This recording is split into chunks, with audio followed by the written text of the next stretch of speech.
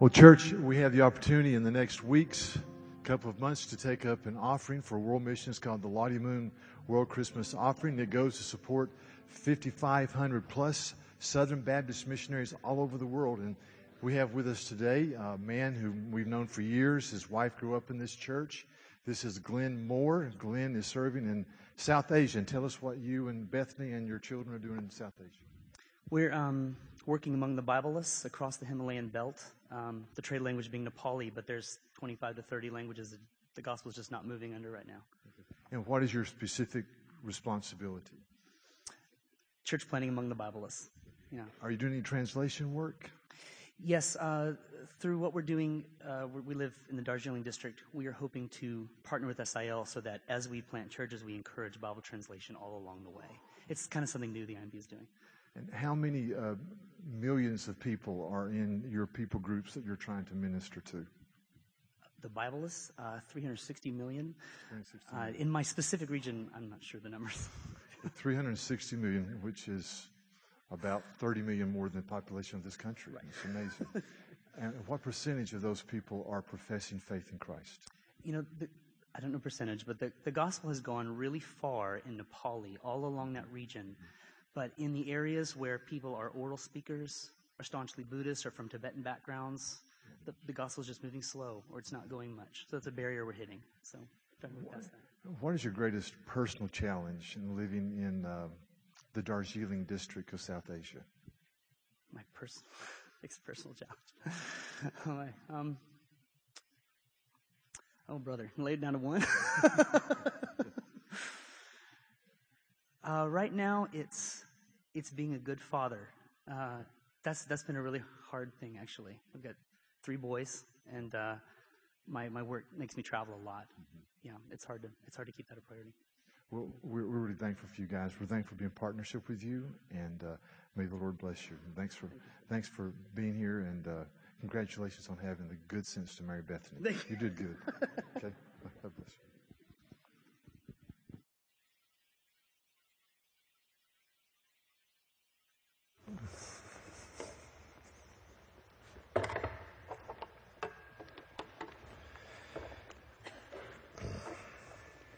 Well, church, this morning, on this Reformation Sunday celebration, every Sunday should be Reformation Sunday, but this morning particularly, I'm going to do something a little different, and I trust that you will be okay. Just hang in there with me. Let me read this passage.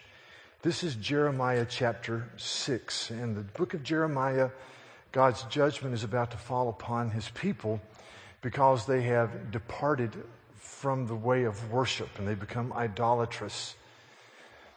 And this is what it says in chapter 6, verse 16. This is what the Lord says, stand at the crossroads and look and ask for the ancient paths. Ask where the good way is and walk in it. And you will find rest for your souls. But you said, we will not walk in it. I have appointed watchmen over you and said, listen to the sound of the trumpets. So throughout the Old Testament, there's this imagery used that the Lord appoints watchmen or teachers or pastors to sound the trumpet, to say, listen, to say, be aware, to say, hear the word of the Lord. And this morning, I just want to sound the trumpet. And I want to say, look at the ancient ways, look at God's way, look at who God is, walk in it. And so I'm going to address a few issues this morning. I'll just jump in.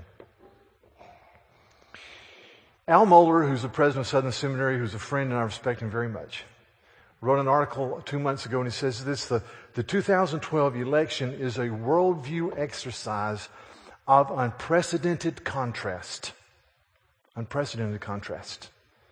An unavoidable test of our most basic convictions as believers. That's a strong statement. It is a worldview clash of unprecedented contrast. I remember as a very young child, 13, 14, in 1968, There was a man who ran as a third-party candidate, George C. Wallace from Alabama. And George Wallace, as part of his campaign, said this: there's not a dime's worth of difference between the Democrats and the Republicans. I can hear him say it today. There's not a dime's worth of difference between the Democrats and the Republicans. And by and large, church, if you look at their platforms, he was right. I wish that were true today. It gives me great sadness to know that we have a major political party that a few years ago said, their standard bearer said, abortion should be safe, legal, and rare. And yet in their last convention in Charlotte, it was a celebration of abortion whenever, wherever, however. They've become the party of death. It gives me a great sadness to say and to understand that this same major political party with a storied history advocates in their platform that homosexual marriage is equal to heterosexual marriage. That this party, who's had a president in 1996, stood up and waved a bill and had great bipartisan support called the Defense of Marriage Act that says that marriage is between one man and one woman, period. And now the standard bearer of that same party has said he's evolved in his thinking to think that homosexual marriage is just fine. It breaks the heart of God. It breaks the heart of God. And it's sad. So that's point number one. Point number two is this. We believe, biblically speaking, in something called common grace theology, which says this: all men and women are made in the image of God. And Romans 2:14, all men and women have the truth of God printed on their hearts. People know what is right and what is wrong. That's what the Enlightenment taught. That's what the Declaration of Independence says, which is an Enlightenment document by and large. Therefore, we suppress the truth and we push it down and we harden our conscience. But we believe in common grace theology, that there are noble men and women who are not believers. There are noble men and women who say, there is a God, probably, but I cannot define that God. And so because of that, there's a statement here from the Baptist Faith and Message, our document, that says, in the spirit of Christ, Christians should oppose racism and every form of greed, selfishness, and vice, and all forms of sexual immorality, including adultery, homosexuality, and pornography. We should work to provide for the orphan, the needy, the abused, the aged, the helpless, the sick. We should speak on behalf of the unborn and contend for the sanctity of all human life from conception to natural death. Every Christian should seek to bring industry, government, and society as a whole under the sway of the principles of righteousness, truth, and brotherly love. In order to promote these ends, Christians should be ready to work with all men of good will in any good cause, always being careful to act in the spirit of love without compromising their loyalty to Christ and His truth. That's a key sentence. We can work with all men of good will to advance these principles.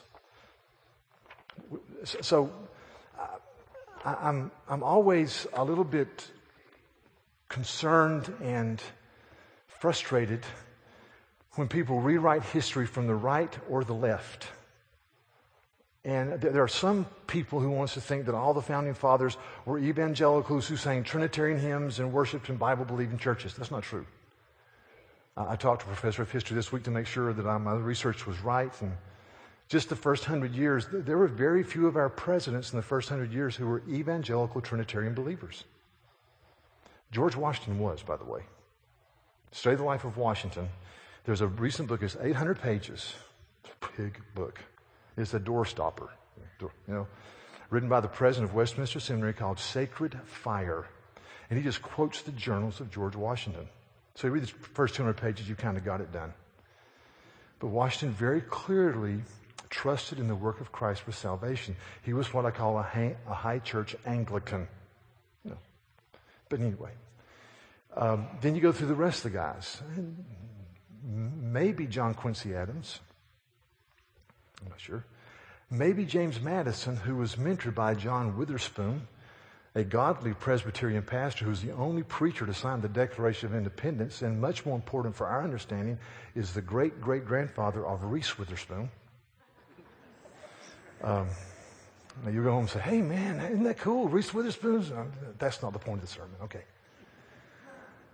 Andrew Jackson from South Carolina definitely was an evangelical who trusted Christ, read his Bible, read 3 chapters every day, worshiped every Sunday, and he would shoot you, but he loved Christ. But very few, very few. And so that's why this statement is very important for our understanding that we can work with men and women of goodwill without compromising our loyalty to Christ.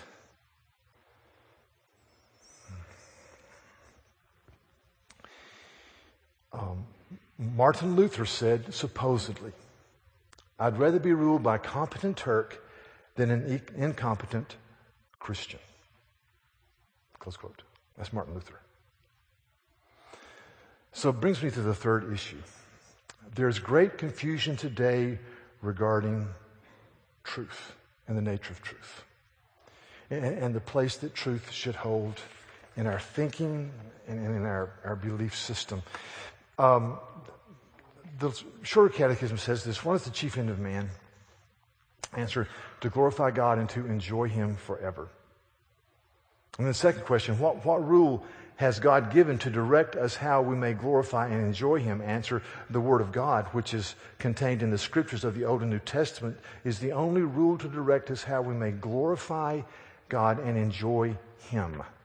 And you just step back and you say, we are to glorify God. Thomas Watson, a Puritan, said glorification of God involves 4 things.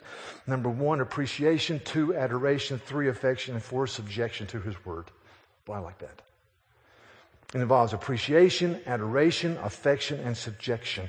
In other words, we as we deal with Scripture and the God who is, there's a glorious weightiness about the character of God. And our cry should be exalted, O God. Be glorified, O God.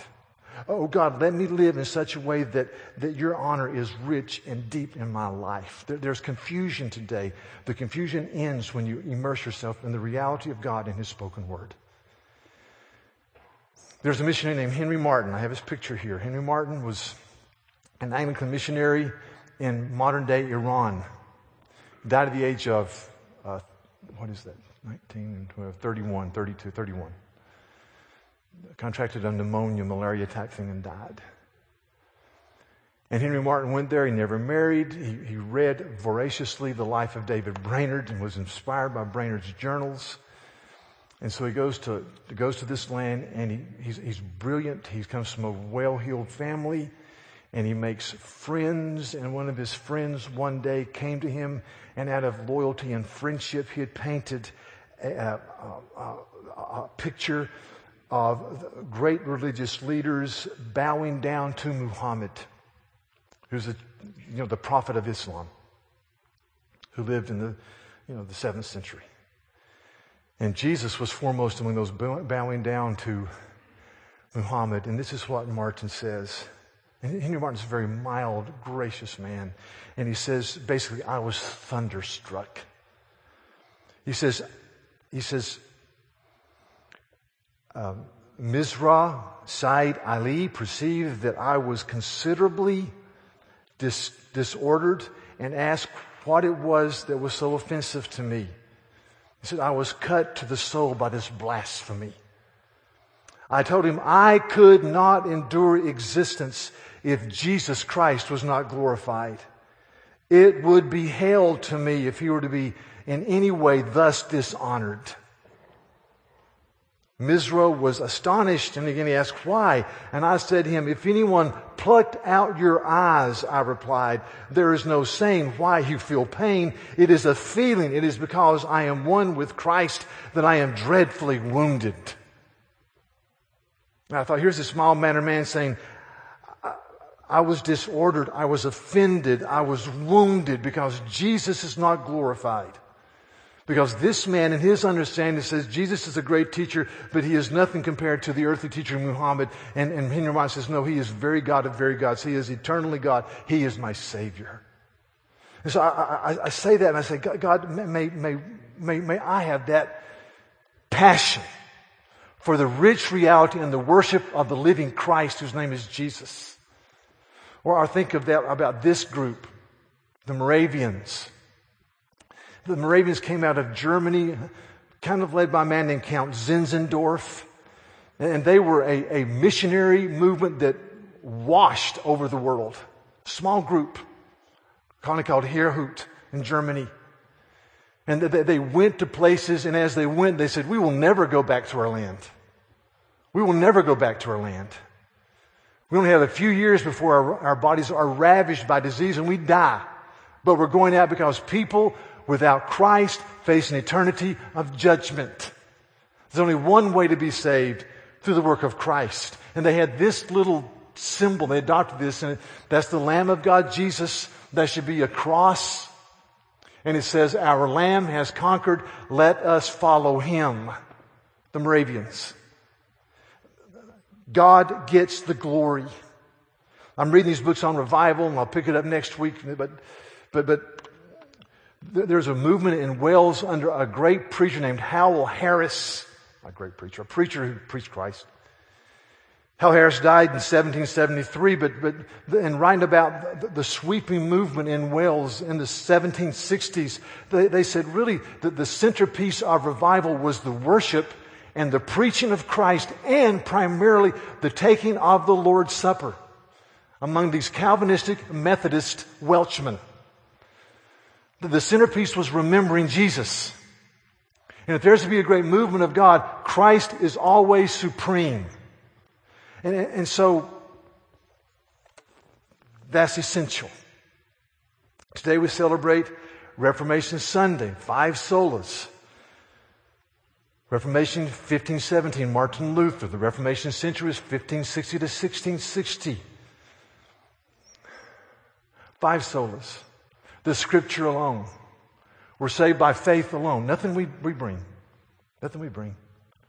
If you think you had anything to your faith other than looking to Jesus, it's like putting botulism in a piece of coconut cake. Ruins it. It ruins it.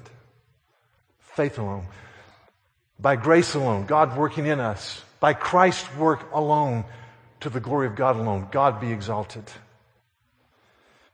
That's who we are. That's what we hold to.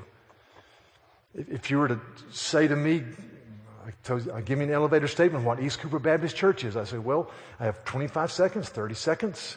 Number one, we're children of the Reformation.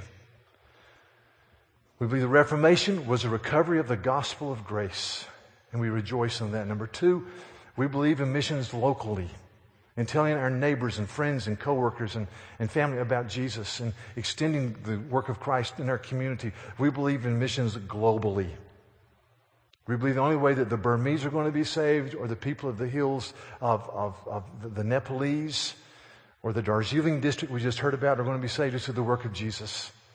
We believe in the importance of community and fellowship and relationship, and we're transgenerational. That's who we are.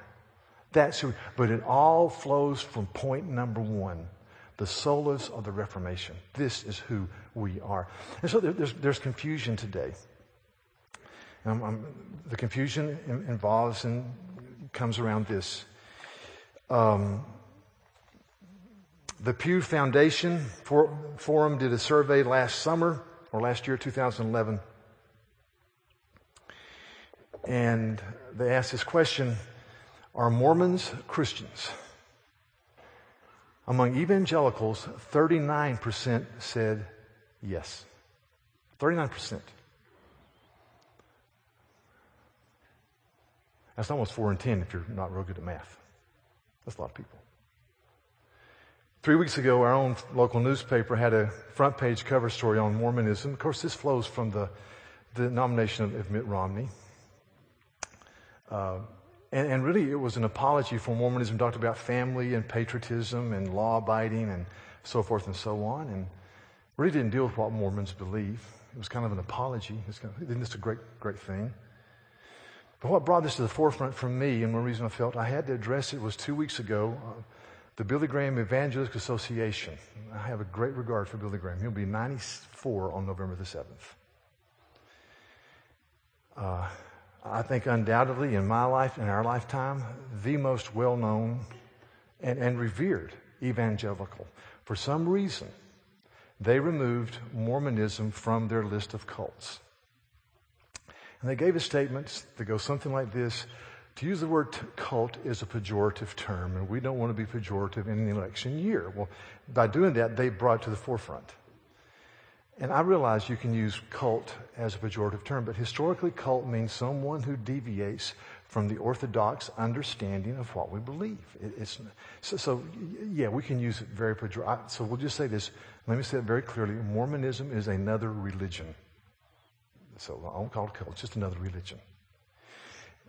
It's a great concern to me. The Graham Association, just before they did this, had this. And by the way, I sent emails and asking for clarification, received none back. Because I don't want to be critical, but you got to give it a clear. The gospel is involved in this. This isn't an interdenominational squabble about do women wear head coverings or do men have facial hair. This is the heart of the gospel. Don't get that backwards either. Men don't wear head coverings, women don't have facial hair. That would be bad, but just listen. This is the Graham Association says, although cults differ, they share several characteristics. For example, cults often do not accept the Bible alone. See, that's a Reformation word. As God's word, and may even say that other books, usually written by the founder, are also God's word and of more value. Cults are commonly claim they alone correctly interpret the truth, and that Christian denomination and churches are wrong in their teaching, close quote. And you'll see that in a few minutes. But that has brought it to the forefront in my own thinking and imagination. I'm just going to walk through some of the high points here. One of the dangers, church, one of the dangers of Mormonism, or the Church of Latter-day Saints, is they use the same words we use, but it has a very different meaning. Understand that? They use our words, but they have a different dictionary. There is a movie I like called The Princess Bride. Okay? Some of you, it's really a good movie. In the Princess Bride, there is a man named Vizzini, bald-headed guy, and they are pursued. These guys are pursued by the Dread Pirate Roberts. Okay. And so the Dread, I think you've seen it. And so the Dread Pirate Roberts is climbing the cliff and on a huge rope, and Vizzini cuts the rope and the rope falls, but he keeps on climbing with no rope. And Vizzini says he didn't fall. Inconceivable. You know? And then his cohort, who's really a good guy named Indigo Montoya, says, you keep using that word. I do not think it means what you think it means. Yeah. And sometimes when I talk to people who, Jehovah's Witnesses, Christian Scientists, Mormons, they use our words. But I'll say, you keep using that word, but I do not think it means what you think it means. I'm trying to be a little light here, but please understand that. Another danger is this, and this is very much part of our culture. People say sincerity is more important than accuracy. Well, I want to be sincere, but I've got to be a sincerity based upon truth. See? I tell people frequently that if we're 200 feet above ground and you got a piece of wood there and it is 80 years old and it is rotten, and if you dropped a thumbtack on it, it would disintegrate. And you say, well, I have great faith that board will hold me. I believe with all my heart that board will hold me. I'll say, you go first. It's not the sincerity of your, and then you bring a huge board that's that thick and it's maple and you put it out and even people with vertigo could make it across because it's strong. Their faith is, they have questions. I said, but that will save them. It's not the sincerity, it's the board. See?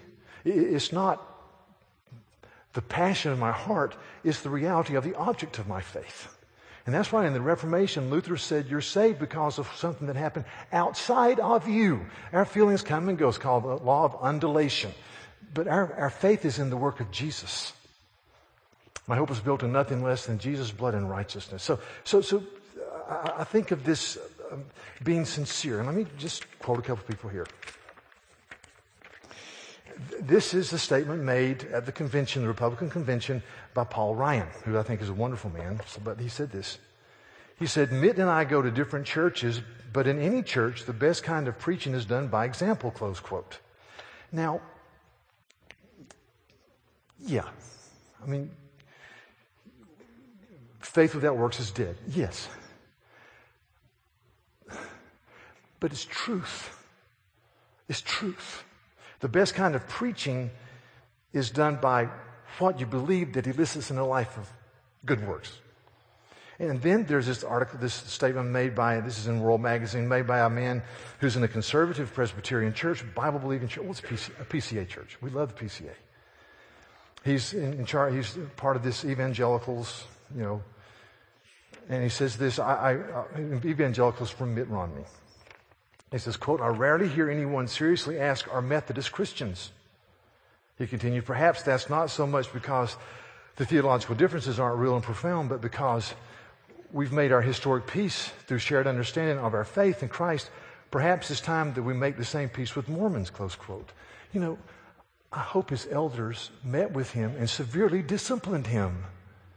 He's comparing Methodists who are Trinitarian and Orthodox and who historically have affirmed salvation through the eternal God whose name is Jesus on the cross with a group of people who says Jesus is a created being and a brother of Satan. Hello? Be good thinkers. Be good thinkers. So, we're all about sincerity. So let me just walk through these very quickly in 5 minutes, which is not going to happen. I'm going to hit a few differences. And let me say again, we can work with men of goodwill to advance principles of righteousness and peace. I'm just raising the flag and saying, be a good thinker. And use this issue to really tell people about Jesus. Okay, the church, very, very quickly.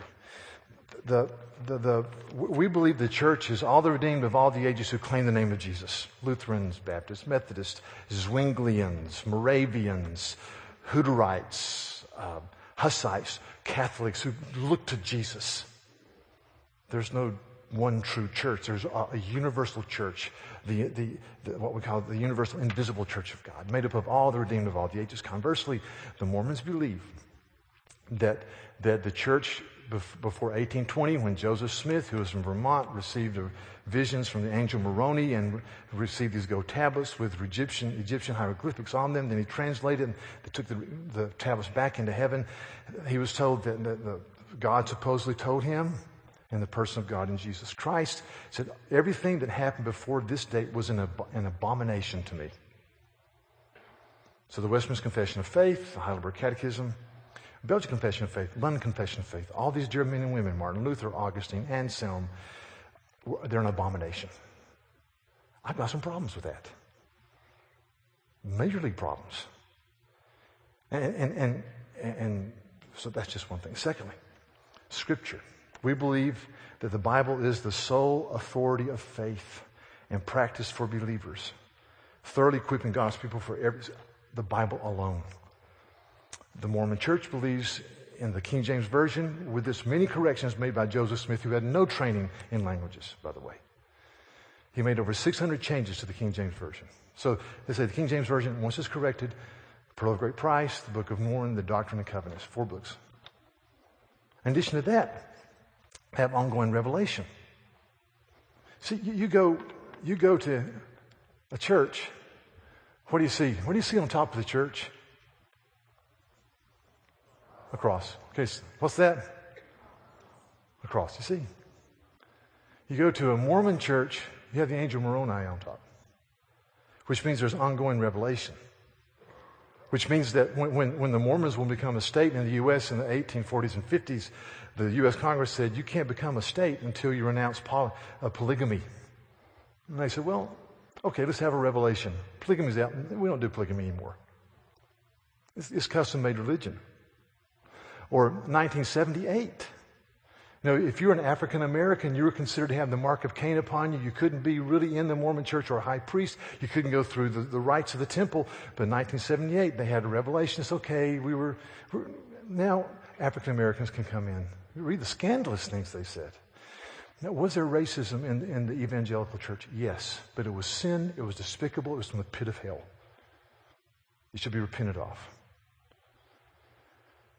The Bible says all men are worthy of respect in Christian living. All men are made in the image of God. Period.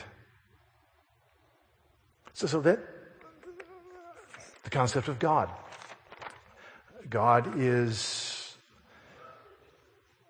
a man who became God and now rules the celestial kingdom, and you can too. There was a man, a leader of the church, the chief prophet in 1840, who said this, as man is now, God once was. As God is now, man may become.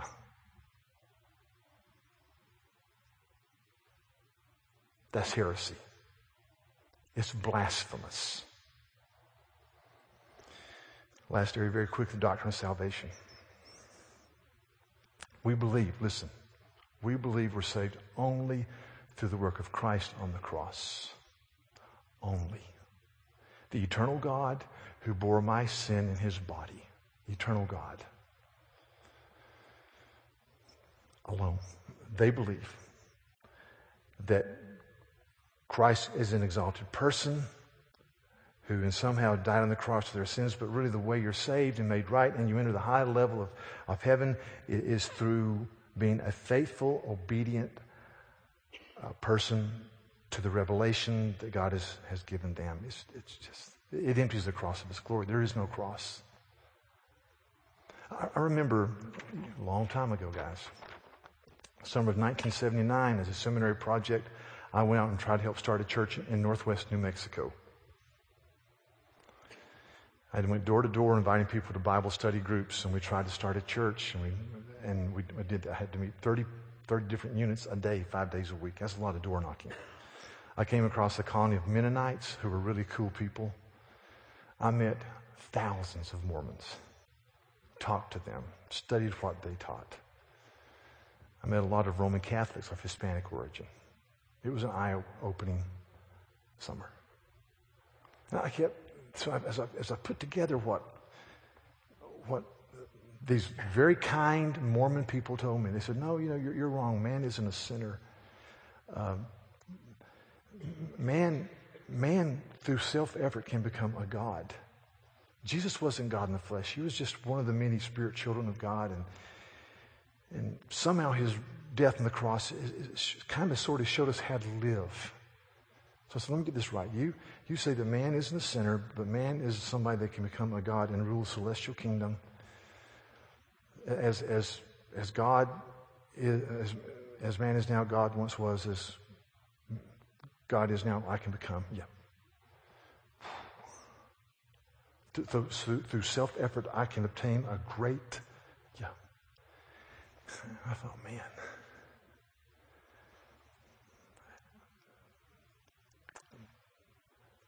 The gospel really is humbling. So they say you're not a sinner, you're really potentially a God. You're not saved by the work of someone else because you can't save yourself. You're saved through self-effort. Okay, then I get up and I say, listen, you deserve judgment. Apart from the radical intervention of the cross in your life through the work of Christ, you go to hell. It's only through the work of Jesus. Wow. But that's the gospel. That's what we believe.